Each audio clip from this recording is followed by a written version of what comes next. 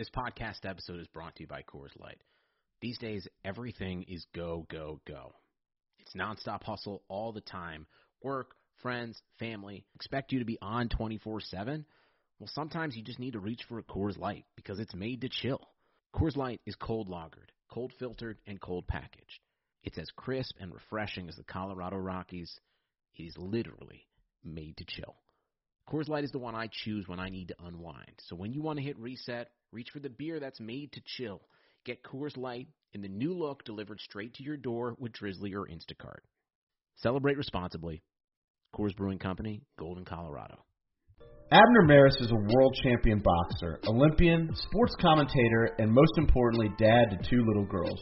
Beloved by abuelas and hardcore fans alike, Abner is a pro at entertaining the world in and out of the ring. On Blue Wire's new podcast, On the Hook with Abner Maris, we'll hear from Abner, his family, fellow athletes, and other people who made him the boxer and the man he is. They chat about topics such as the state of boxing, Abner's American dream, being a husband and a girl dad, and much, much more. Listen to On the Hook with Abner Maris wherever you get your podcasts. Episodes in English out on Tuesdays and episodes in Spanish out on Wednesdays.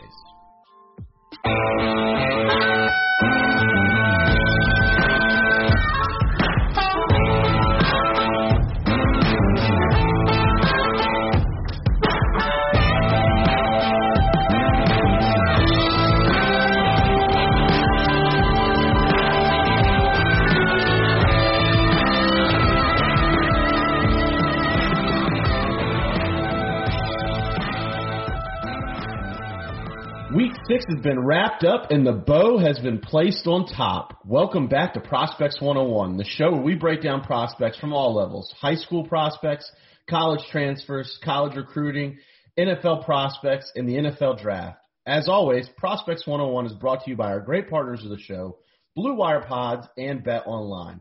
Remember, you can interact with Prospects 101 on social media at Prospects 101 Pod on Facebook, Twitter, and Instagram. And as always, I'm joined by my co-host, Brandon Pastel. What's up, Brandon? Dude, what's up, my man? Dude, I will say this. The greatest invention, I think, I've come to realize is the phone being able to stream live sports.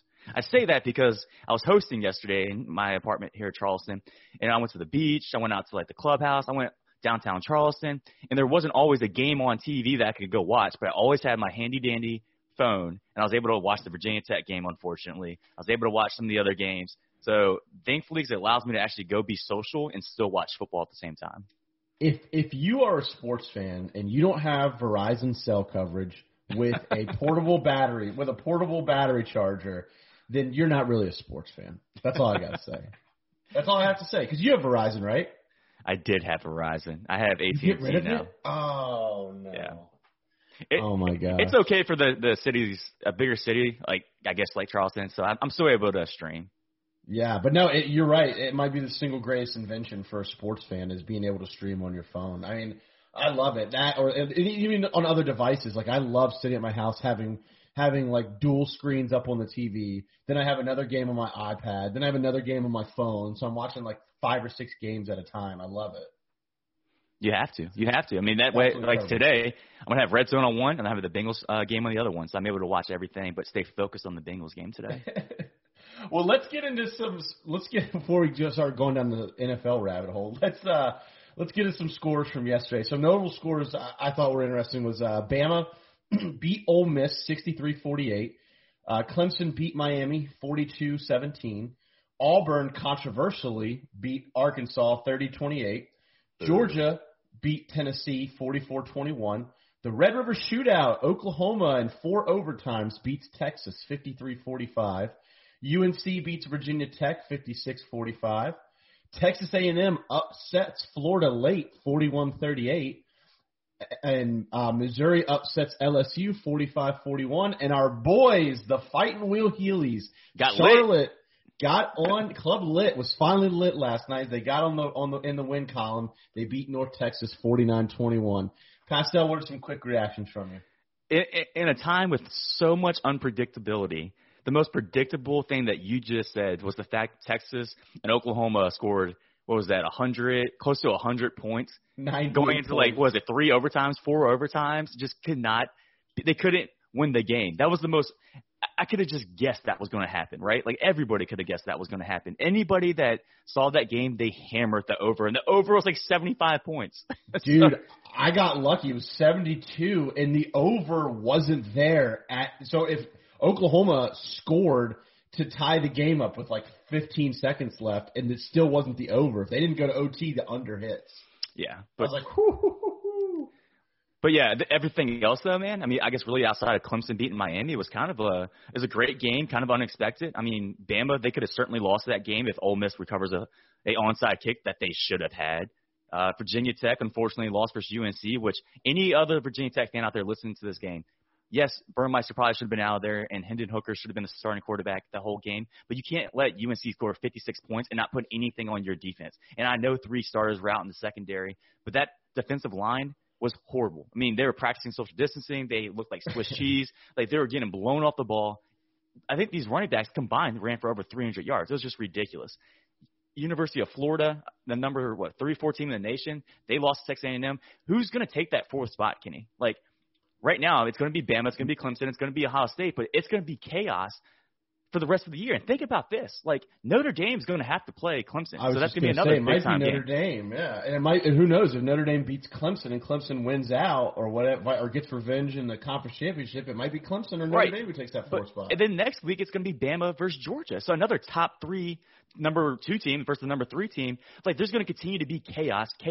Like, here's my one piece of advice for every team out there that only has 1 loss is keep playing hard, because if you only have 1 loss, you're absolutely still in it. Probably if you have 2 losses, you're still in it, actually.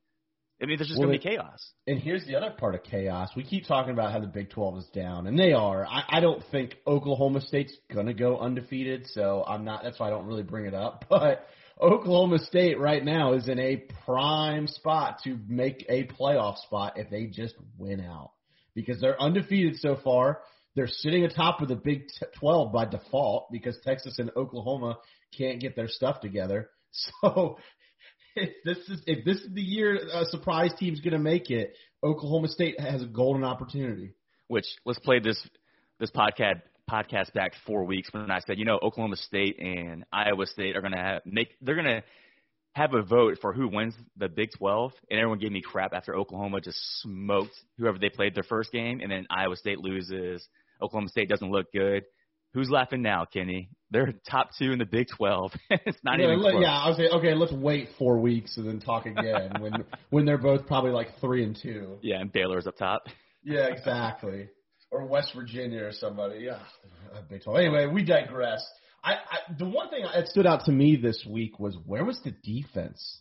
You kind of hinted on it when you talked about Virginia Tech. There was no defense played this weekend. I was talking to a good friend of mine who hosts another podcast, Mike from College Football Bros, and he said the same thing. He goes, there's no defense. The only 2 teams that play defense right now in college football are Clemson and Georgia. Yeah. Well, there's an interesting tidbit. I was listening to a coach on a podcast last week saying why there's been so much offense recently. And think about the crowd noise, the lack of the crowd noise. There's a lot better communication happening on offense. Like, they're just way more efficient because they can talk to each other. They can break the huddle and not have to worry about the crowd noise or the defense. It's just way more efficient. So I think a lot of college coaches believe that the offenses are ahead of defenses right now. And that's the same to go with the NFL as well. I think that it correlates right now. Everyone's hammering the over because there's just way more higher scoring games right now. Yeah. Yeah, that's a great point. You don't have hostile environments and fans, right down your throat. So yeah, it very well could. I'm sure that plays a factor. It might not be the only factor, but I'm sure it does play a factor. But it's just interesting. I haven't seen this kind of scoring output in college football in a long, long time. And even contenders and favorites just aren't playing defense. Another thing, I don't know if you saw this, but Arkansas got hosed yesterday. They got hosed. Auburn should have lost that game. It's pathetic. Arkansas should be 2-1 right now, right? Yeah. Arkansas, they got the team that couldn't win an SEC game in 3 years. They should be 2-1 right now. Yeah, they got hosed, man. The fact that they hiked the ball, he fumbled it. Bo Nix fumbled the football. He picks it up and he spikes it backwards. And then an Arkansas player recovered the football. And then they said there was no clear evidence that an Arkansas player. It said it was no immediate something. It was an immediate recovery. There's a rule basically that says like if the play's blown dead, the only way they can overturn it is if like someone immediately recovers it. And I guess there was a scramble for it and then Arkansas. Man, after looking at it, it looked pretty clear. Arkansas. I don't know the exact rule, but I saw the statement the SEC put out, and I think it was basically a CYA statement. Oh, 100%. But it was, Arkansas, at the bare minimum, they should have at least, even if they said there wasn't a clear recovery, at the bare minimum, they could have at least said, pushed the ball back to where it ended up being, quote unquote, not immediately recovered, and it could have been a longer kick at minimum. Yeah, here's the question: is sucks. If Auburn was on defense and Arkansas was on offense, I wonder how they call that play. Auburn gets the ball. Auburn gets the ball. By the way, Bo Nix sucks. He's not on my stock follower this week. On my stock, but he sucks. He's showing his true colors, man. He is showing his true colors. We've said this from the get-go. Yes, he had a great week 1 game his freshman year when he went out there and beat a top-ranked Oregon. Since then, all he's done has been mediocre. And everyone thinks he's like the next coming of the next great Bo at Auburn.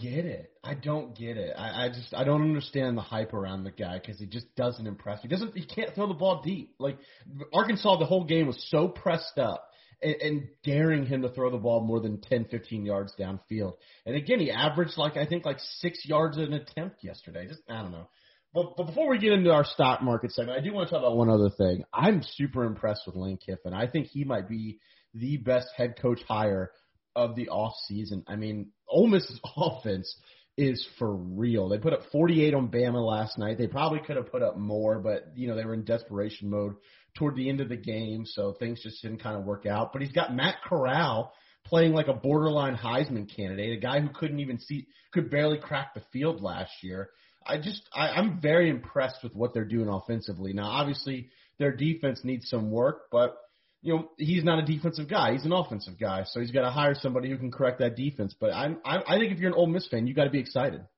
Oh, you're definitely excited, but you're definitely worrisome because that defense is that bad. Kenny, you threw out a stat before the show saying, I think somewhere along the lines that the most possible yards Alabama could have had yesterday in a perfect day was like 700 yards, and they actually accumulated it like 630 of those yards. Like they only didn't get 70 possible yards in the entire game. Yeah, Ole Miss's defense only prevented Alabama from having 41 total yards less than what they had. So they could have gained in all their possessions. They had the opportunity to gain 764 total yards, but they gained 723. Yeah. So as hype as you are about their offense, it is really bad on defense. I guess the only positive sign is they were in the game with Alabama. They were in the game with Florida. And yes, hopefully if they do get a little better on defense, then that's where you can start saying like, hey, this could be a legit team down there in Mississippi. Yeah, a lot of great performances in that game yesterday, which brings us to our stock market segment where we talk about prospects who have risen and who have fallen due to their performances this week. Brandon, why don't you kick us off and get us started? Yeah, so the first guy I got is Michael Carter, the running back, the senior running back out of UNC. And honestly, I could have picked anybody on UNC the way they just torched Virginia Tech's defense yesterday. But I just wanted to pick a player that I think a lot of people were high on previous to the season. And he had an okay first couple weeks of football, but like yesterday, he blew up. 214 yards, 2 touchdowns on 17 carries. I mean, this guy, every time he ran the ball, I think he got a first down. It was just unbelievable. It was like 11 yards a pop. And now to be fair, obviously like the other running back on the same team rushed for like 150 yards. So it almost seems like whoever you put back there. But I will say Michael Carter, he looked very decisive in his running. He was running upfield the whole time. And it was really breaking tackles after breaking tackles. So I just loved the way he ran on top of the stat line obviously he had and the way he kind of just diced up Virginia Tech's defense. The next guy, in a losing effort, Terrence Marshall Jr. Oh, my God. This dude is the real deal down in LSU. Wide receiver, had 11 receptions, 235 yards, 3 TDs. On this season now, he's got 7 TDs, 425 yards. He's had 2 touchdowns, at least 2 touchdowns in every single game. Unbelievable. Receiver, and he's only getting better. You can just see it game in, game out. And you look at the progression from last year, he's absolutely just rising on draft boards at this point. Monty Rice, the linebacker out of Georgia, had a phenomenal game yesterday. If you watch that Georgia versus Tennessee game, then there's no way you didn't see the linebacker Monty Rice out there. He had 8 tackles, a sack, a forced fumble, 2 fumble recoveries, and a touchdown. Like, this guy was all over the field, just making plays after making plays. He's a senior. He's 6'1", a little undersized, 235, but he is playing like a top 5 linebacker right now. And we're going to see that next week when they go against Alabama after we just, talked about how awesome they are. So it's going to be obviously a huge matchup next weekend. Can't wait for that. Another linebacker, Nick Bolton, and we've kind of mentioned him previous, but I just want to say, like, Missouri doesn't win this game against LSU without Nick Bolton. I mean, this guy had 11 tackles, 7 solo tackles, 3 pass defenses, and the biggest one coming at the end of the game when they prevented a rollout pass. And Nick Bolton there got his hand in there and really prevented LSU winning that football game. It just goes to show, like, we all knew Nick Bolton was an All-American linebacker previous to the season, but you just didn't want to believe it because he played for Missouri. Now we're seeing him actually beat top-tier teams and doing it by himself almost. So big ups to Nick Bolton. This guy is just solidifying himself as at least a second-round pick. Last guy I'm going to highlight is Kenny Yeboah. Is that how you pronounce it, Kenny? Kenny Yeboah, yep. Yeboah, the tight end out of Ole Miss. Not gonna lie, I really haven't heard about him too much until I watched that game yesterday. And he was phenomenal. He was a senior, 6'4", 240, really great size. And you saw his speed yesterday when he caught 7 receptions with over 180 yards receiving and 2 touchdowns. He also had a 68-yard reception. Like, now Alabama's defense didn't play very well yesterday either, but he was really dicing them up as well, and really running past their defensive backs. Like, this guy showed great straight line speed, not to mention a great catch radius. I mean, he's pretty much catching everything that was coming into his zone. So I'm extremely excited to see what he does the rest of the year, because obviously that offense is going to be explosive. So I can only imagine he's going to get 7-8 receptions every game in that offense. So his stock's definitely pointing up. How about you, Kenny? Who do you got? Yeah, so for me, I thought my guy, and I know it's going to sound weird because you're like, well, how much can his stock really rise? I mean, he's clearly the best running back in college football, but, dude, Travis Etienne last night was amazing. I mean, like I said, Lawrence looked good yesterday too. He looked fine. He put on his typical Trevor Lawrence performance, but, dude, Travis Etienne runs so hard. Like, I was watching that game, and he just doesn't go down with the first or second hit. Like, I mean, they were clean shots. Like, Miami defenders were squaring him up on at 3-4 yards into his run, and he was just either spinning out of it, busting through, falling forward. Like, everything he does is just moving forward. I mean, it shows. He ended up with 17 carries, 149 yards, averaging 8.8 yards a carry for 2 touchdowns. And then he also added 8 catches for 73 yards. So, I mean, he was just a machine yesterday, and Miami could do nothing to stop him. Kenny, he's a NFL running back playing in college football right now. Like, if he went out last year, he would have been a first-round pick. This just goes to show what a senior NFL running back looks like in college football, just blowing people up. Incredible, man. I was blown away. Like, I mean, I'm always blown away when I watch him, but yesterday it just was – it seemed like he found an extra gear yesterday, which I didn't think was possible. Another guy was Quincy Roche, and this isn't going to show up on the stat sheet. I know people are going to look back and go, well, he didn't have any sacks, stuff like that, but he absolutely dominated Jackson Carman yesterday. Jackson Carman must have gotten called for about 4 holding penalties yesterday. He got benched at one point because Quincy Roche was just whipping him, and he could do nothing to stop him. Now, like I said, this isn't really a box score standout, but if you go watch the All-22 film of that game, or if you watch the game yesterday, you know how well Quincy Roche played and how dominant he looked against arguably one of the best left tackles in the country, a guy who is considered a fringe first-round pick, and if he plays well, will definitely be a first-round pick. So to absolutely do that against someone like Jackson Carman to the point where he got benched and got pulled for a little bit is impressive to me. So I thought he looked really well. Another guy was Elijah Moore, and he was on my prospects to watch segment earlier in the week. And I said, you started to show out, but if you really want to put your name on the map, you've got to show out against Bama. You've got to show out against Patrick Surtain Jr. And what did he do? He had 11 catches for 143 yards. He was consistently open. He was consistently making moves, making plays for the offense. Now that whole offense was clicking. So and I don't want to trash Patrick Surtain, but Elijah Moore stepped up when he needed to step up. He answered the call for his offense, and he answered the call against historically what's been a very, very good defense. So kudos to Elijah Moore. Next guy is Jalen Darden from North Texas. Now, they lost that game 49-29 to Charlotte, but oh my gosh, dude, did he have a game. Listen to this, Pastel. North Texas receivers had 23 receptions total yesterday. He had 13 of them for 244 yards and 3 touchdowns. So he accounted for 13 of their 23 receptions, 244 yards of their 382 yards receiving, and all 3 touchdowns the entire game. Like, he was absolutely uncoverable. He was a monster. It's unfortunate they lost, but what a great performance by Jalen Darden. I mean, this borderline historic, really, really good. And then my last,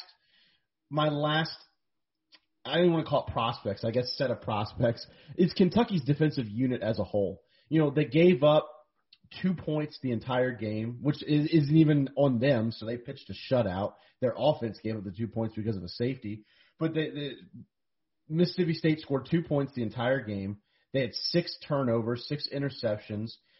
Kentucky had 2 sacks. They had a bunch of tackles for losses. They had 4 passes defended. A ton of quarterback hurries. I mean, they just made Mississippi State's life miserable yesterday, and it was a really, really impressive performance in a week where there was just no defense.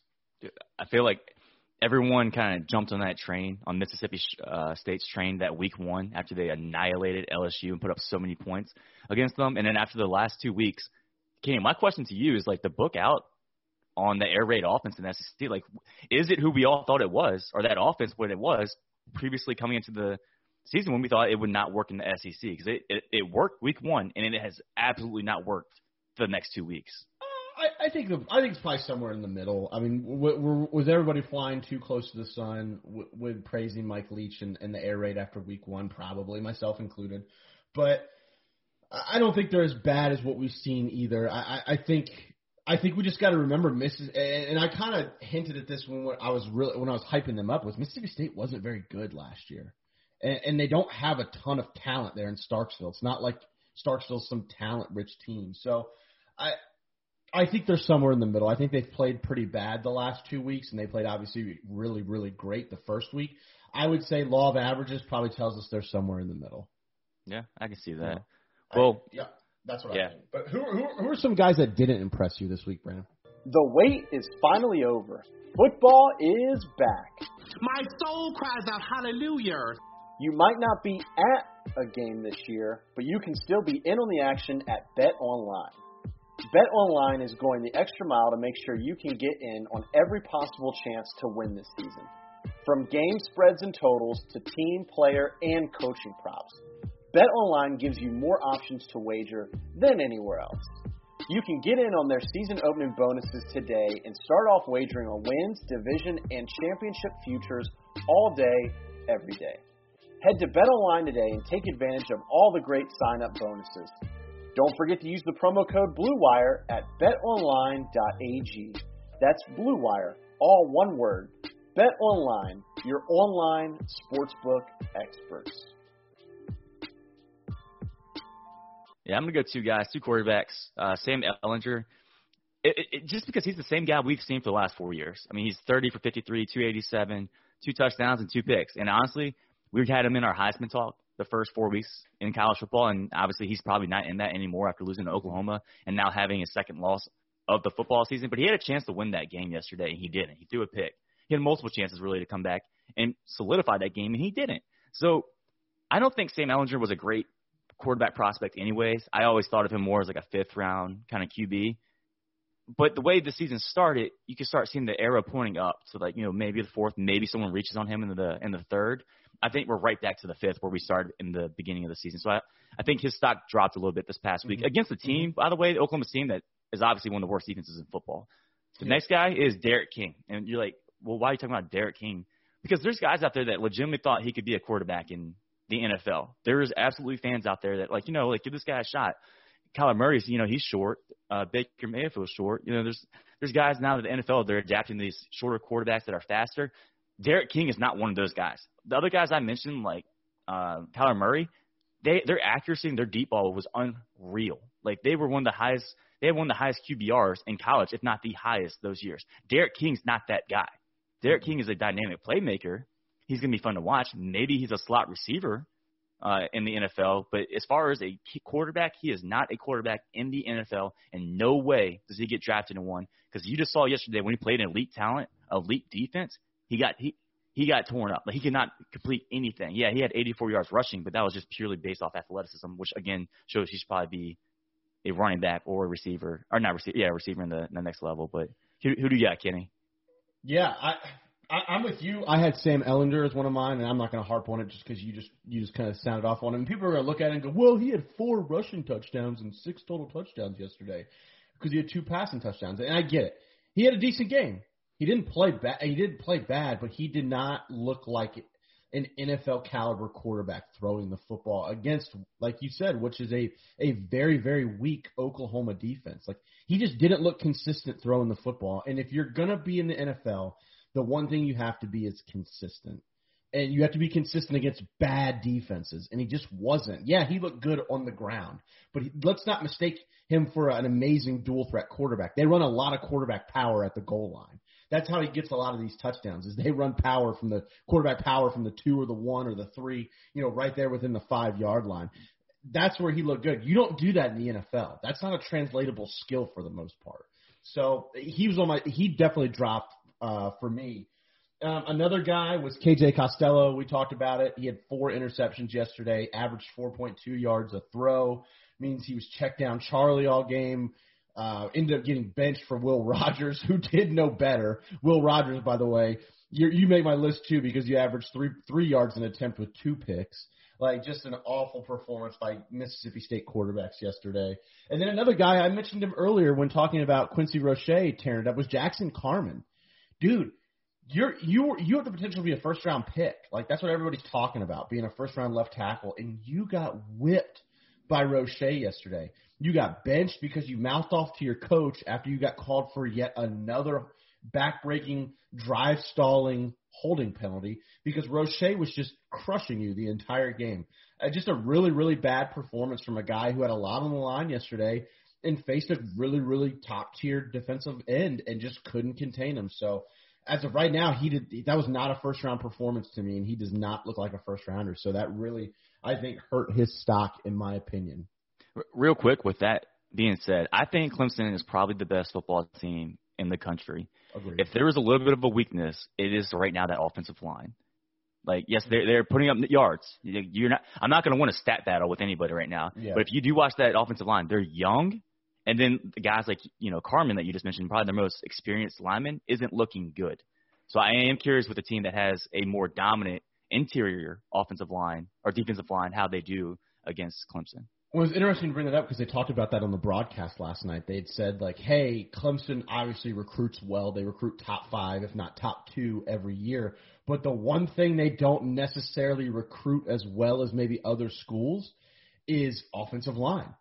They talked about, like, they recruit skill players and quarterbacks better than anybody else in the country, but the one thing they don't really recruit as elite as, say, Alabama or Wisconsin or Georgia is offensive line. They just haven't done it. And they highlighted Carman saying he was really the one guy who, when committed to him, was like a 5-star bona fide offensive lineman because they were spotlighting him at the beginning of the game yesterday. And I thought that was interesting. So it's funny you bring that up, but I think you're definitely right. Their offensive line does leave a little bit to be desired. But I guess when you got skill players like that, sometimes it doesn't matter. The only thing I got from that is I should be in the broadcasting business. There you is go. That correct? You should do it. You should punt Herb Street out and partner with Fowler. Or maybe you and I will just send in a tape and we'll call ESPN like 3 games, like FIU versus FAU or something. That's fine. That means I have to buy a suit that fits, though. Crap. Well, let's get into some rapid fire as we wrap up the show, Brandon. And this is the segment where we give out some topics, and it doesn't necessarily have to be one-word answers, but we want to make it pretty quick. So if you had your current Heisman vote right now, who is it, Pasto? It's not sexy, but Trevor Lawrence. I agree. Last week I had Mac Jones. I don't think Mac Jones did anything to hurt himself this week, so I still have him right there. But I would vote Trevor Lawrence after his performance yesterday. Mac Jones will have a chance next week for Georgia's defense. Exactly. If he wants to it's be in gonna this conversation. It's going to ebb and flow as they face harder and harder opponents for sure. But Trevor Lawrence gets the nod because he beat a top 10 Miami team. And I don't know if you saw this, but he had a play where he scored a touchdown late in the game when the game was kind of not in the balance, but it was kind of flowing back towards Miami. And he scored a rushing touchdown after getting hit with a targeting call and jumped up, spiked the ball, got in Miami defender's face, got a taunting penalty. It was awesome. Like, that was his Heisman moment so far this season. I loved it. It's getting fired up thinking about it now. Next rapid fire question is, who is the first P5 coach to be fired this season? So I had a buddy here yesterday, a huge LSU fan, Michael, and the whole game he was like, for the love of God, can we just fire our defensive coordinator, Bo Pelini? So this one goes out to you, Michael, in the sense of I agree with you. The defense for LSU has been god-awful their first 3 weeks, and Bo Pelini needs to go, man. Dude, Bo Pelini going to get run out of town after 3 games. After 3 games. Dude, they suck, though, man. They suck. A defense is in shambles. It's quite concerning because it's not like they don't have 5-star talent running around in that defense. I know we were going to expect a little bit of regression, but this is a lot. For me, it's Gus Malzahn, and I know he won the game yesterday, but they just haven't. Auburn has not looked impressive in any of their 3 games. They didn't really pull away versus Kentucky until late. They obviously lost last week to Georgia and didn't put a touchdown on the board. And then this week, barring a complete gaffe by the refs at the end of the game, they should have lost that game. And I looked at their schedule the rest of the way. I don't think he's going to survive the season. I don't think so, because I think they're going to lose a lot of games the remainder of the year, especially if Bo Nix doesn't pick it up. Good. Best G5 team so far. Brandon, who do you got? I'm still going to go Cincinnati, just because I think that defense is no joke. And this isn't even just stat-wise. They're a top 5 defense. And when we look at that team in 4 or 5 years from now, we're going to realize that entire secondary isn't in the NFL. And that's mentioned probably 2 defensive linemen and a linebacker. That defense is legit. That offense is not bad. Obviously, there's some better quarterback play that needs to happen there. But the rest of that offense is good. So I'm still going to give the slight edge to Cincinnati right now. Yeah, they were my kind of 1B, if you will. They just lost the tiebreaker to BYU. I'm still on the BYU bandwagon. They won a close game, 27-20 yesterday, and that was a bad offensive performance for them yesterday. It was 27 points to a UTSA team who, maybe we don't give them enough credit for being 3-1. They kind of hung tough with BYU, so I'm still going to go with BYU. Although I feel like you said, it was splitting hairs with Cincinnati. I'm a huge Cincinnati fan. I think they're really good. Who, in the inverse of that, who's the worst G5 team? There's a lot of bad teams out there right now, but I'm going to go the team I think Cincinnati just beat last week, University of South Florida. They're not clicking on any level, like all 3 phases, offense, defense, and special teams. Like, I can't point out a very positive sign on that team. So right now they're my worst G5 team. They are really, really bad, man. I was not a fan. For me, I had University of Louisiana Monroe.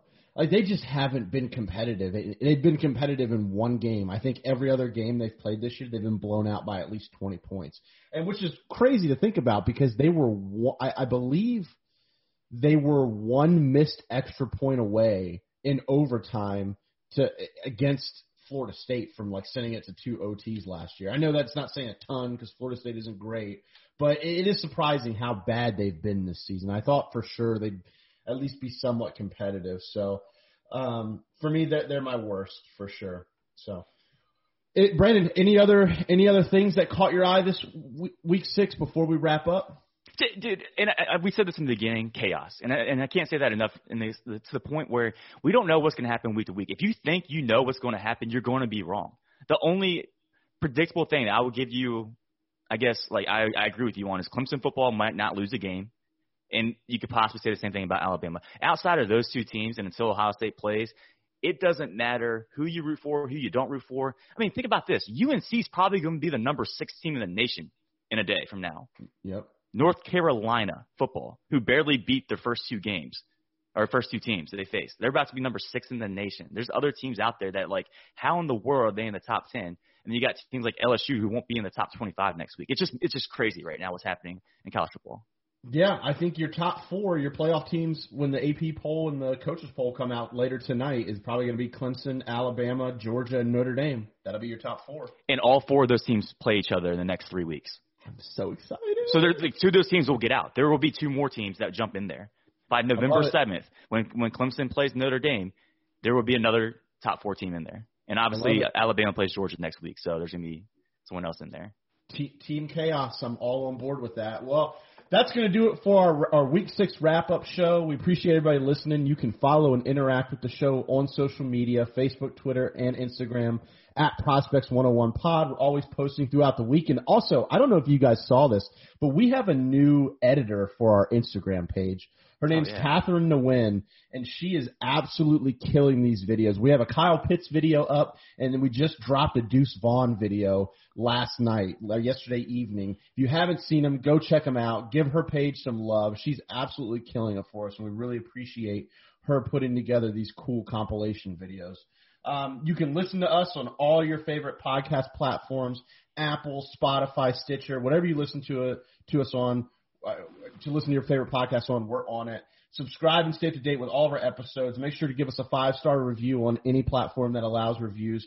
It helps us spread the show. It helps those platforms spread the show. So if you like the show, make sure you give us 5 stars so we can continue to keep growing and doing more of these. For Brandon Pastel, I'm Kenny Keller. See you guys next week.